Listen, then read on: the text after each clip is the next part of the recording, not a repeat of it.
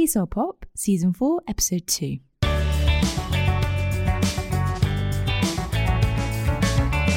Hello and welcome to TESOL Pop. My name is Laura and joining me today to talk about group dynamics is teacher Hall Houston. Hall has been working as a university lecturer since 1997 and is currently based in Taipei, Taiwan. His interests include teaching listening, materials development, and group dynamics. He has written 6 books for language teachers, including The Creative Classroom and Provoking Thought. He also does talks and teacher training for the British Council and Cambridge Assessments. Welcome to the show, Hall. Hello, Laura. In today's episode, we're going to talk about group dynamics and how this differs from group work or interaction patterns. We're going to discuss the stages a group of learners moves through during a semester or a course, and how we, as teachers, can support each stage of a group's evolution. While today's topic will be examined through the lens of teaching undergraduate students, as with most TESOL Pop episodes, ideas discussed in today's episode can be adapted for a variety of teaching contexts. Hall, when we met to plan this episode, you highlighted that group dynamics and group work are 2 separate things. Could you explain what group dynamic means? Yes, some people in language teaching, when they hear group dynamics, the first thing they think of is group work. But actually, they are 2 different things. Group dynamics is a kind of a subdiscipline of the social sciences where they do research and explore groups. So they try to answer questions like, what is a group? What are the different stages most groups go through? How can a leader help a group reach their goals? Things like that. And I think the origins of group dynamics, there was a psychologist, Kurt Lewin, in the 1940s. He and some associates, they started doing papers about groups. They started doing research on groups, and then the field just kind of grew. And right now there's thousands of different pieces of research about groups. Later on, Jill Hadfield, and then also Zoltan Dornier, Tim Murphy, they've written books talking about how we can use the research from group dynamics to help create a better environment for our students, help them reach their goals as students. So they kind of, in their books, they have talked about how we can think of a class of students as a group and apply some of the findings of the group dynamics research. What does a great group dynamic look like? Do you have an example that you'd like to share from your own teaching experience? Yes, a great group dynamic is where the members of the group are working together very well. They support each other, they get along well, they accept each other's roles in the group, and they also have shared goals. And there might be some conflict, some problems at times, but it usually ends up being very brief, and they know how to handle those problems. And overall, they're just working together very successfully to reach the goals of the group. I taught a class a few years ago. It was an evening class at my university, and the students were all adults. They came from outside the university, and they got along really well. And they came into class, they were always very eager to practice English. If I gave them a role play or a game or listening exercise, they were always very eager to participate. And overall, they were a very cohesive group. They got along extremely well. The words that you just described there that come to mind is harmony, cohesion, community. These are the kind of words that were coming to mind as you were describing a great dynamic and also the group that you just mentioned. In your book, 101 EFL Activities for Teaching University Students, you look at the 3 stages a group goes through during a semester or however long the group studies together. Could you outline what those stages are and how we as teachers can support them? In group dynamics, they talk a lot about the different stages of group development. And in my book, I kind of simplified it into 3 stages. The first stage is the beginning of the semester. This is when the students come to class for the first time. Some of them may not know each other. They may not know what to expect from the course. So they're just kind of starting out. Maybe they're a little bit nervous. If you're the teacher, it's important to tell the class some things about yourself. Also talk about the syllabus, talk about the materials you plan to use, and also describe your teaching approach and what you expect from them. So it's very good to be very clear on what the course is going to be like. And then you also want to help get the students to learn each other's names and do some icebreakers, some activities where they are kind of getting to know each other. And all of those things are very important so that you kind of help them form a community. They're not a bunch of strangers sitting in a room, but they can make friends, they can form relationships. One of the key things that I read in many articles about starting a new semester or starting a course is to get students to learn each other's names. I have one activity in my book. It's called Have You Met Ted?, which is a reference to a sitcom from, I think, over a decade ago, How I Met Your Mother. And there's a character in the Hmm. show that will introduce his friend to single women by saying, Have you met Ted? And kind of throws his friend together with this stranger. And what the activity is about is getting students to introduce two people together. And the teacher can introduce some informal ways, like saying, Bill, this is Mary, Mary, this is Bill. And then maybe slightly more formal, like, let me introduce you to, and get the students to practice, maybe bring two students to the front of the class and get them to practice a little. And then have everybody stand up, walk around, and just practice introducing people to each other.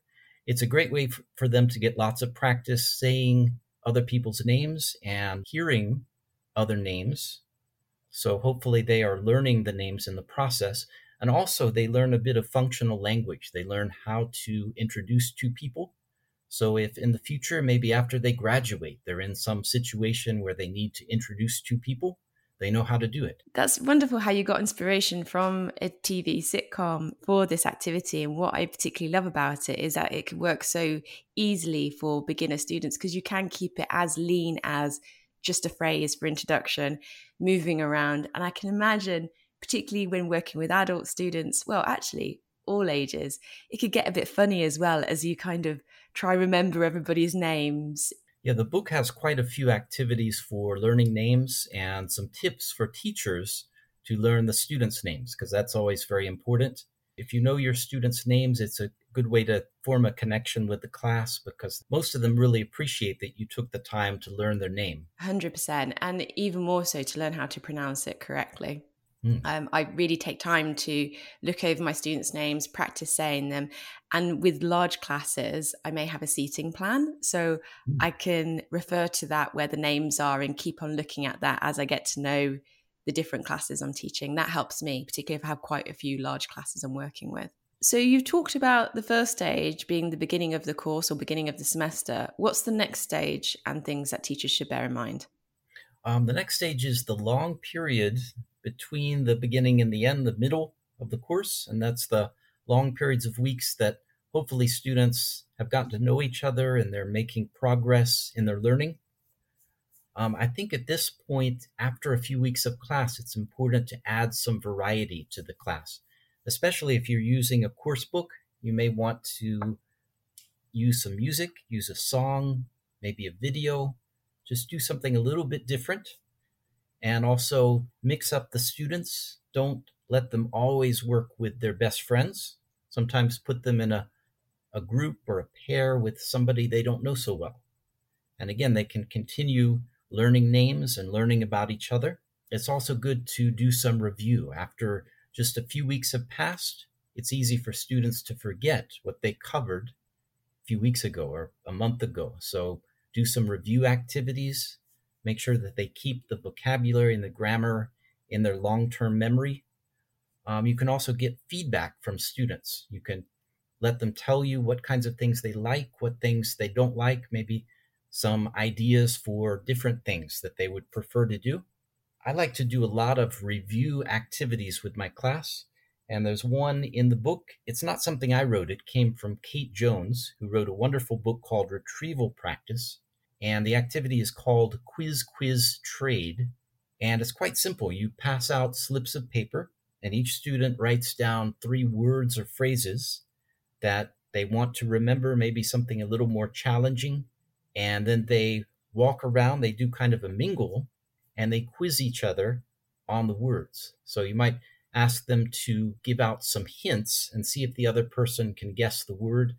For example, if the word is picnic, they might say you go to a park and you put down a blanket, you open up a basket, you have some sandwiches, and you eat some sandwiches with your friends.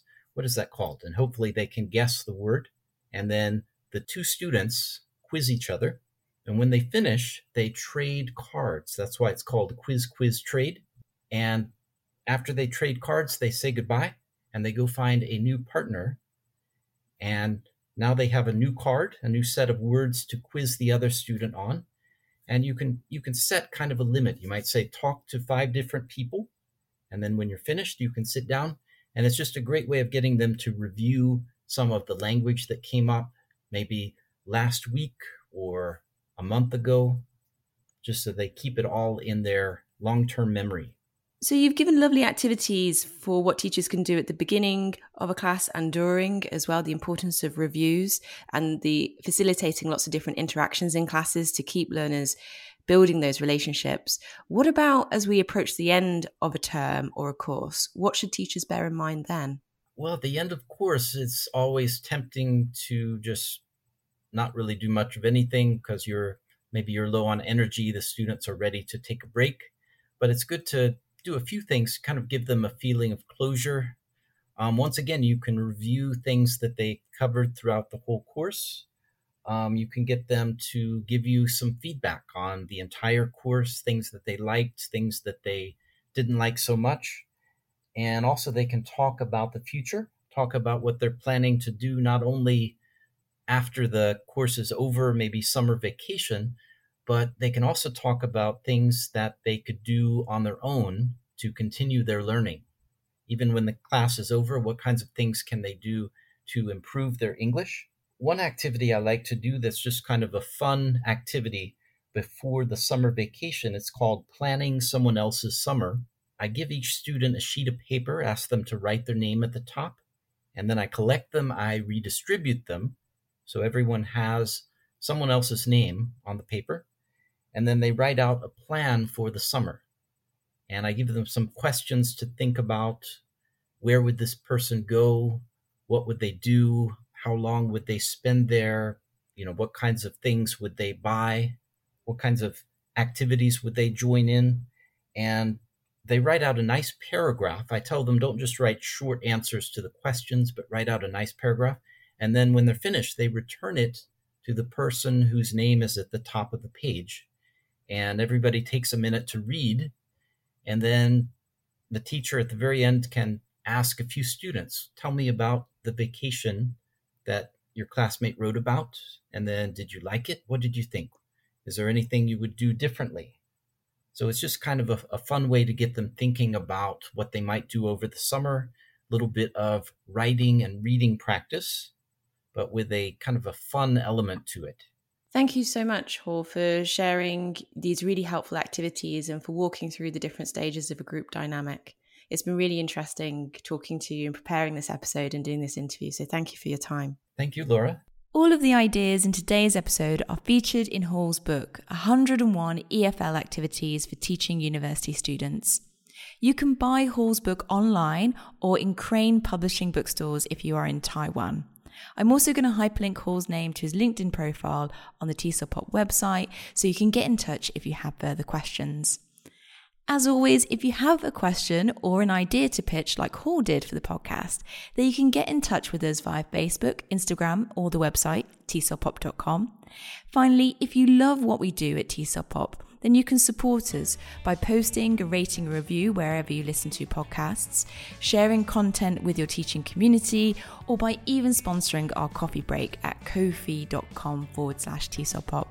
We'd most certainly appreciate that. And that link will also be on the website.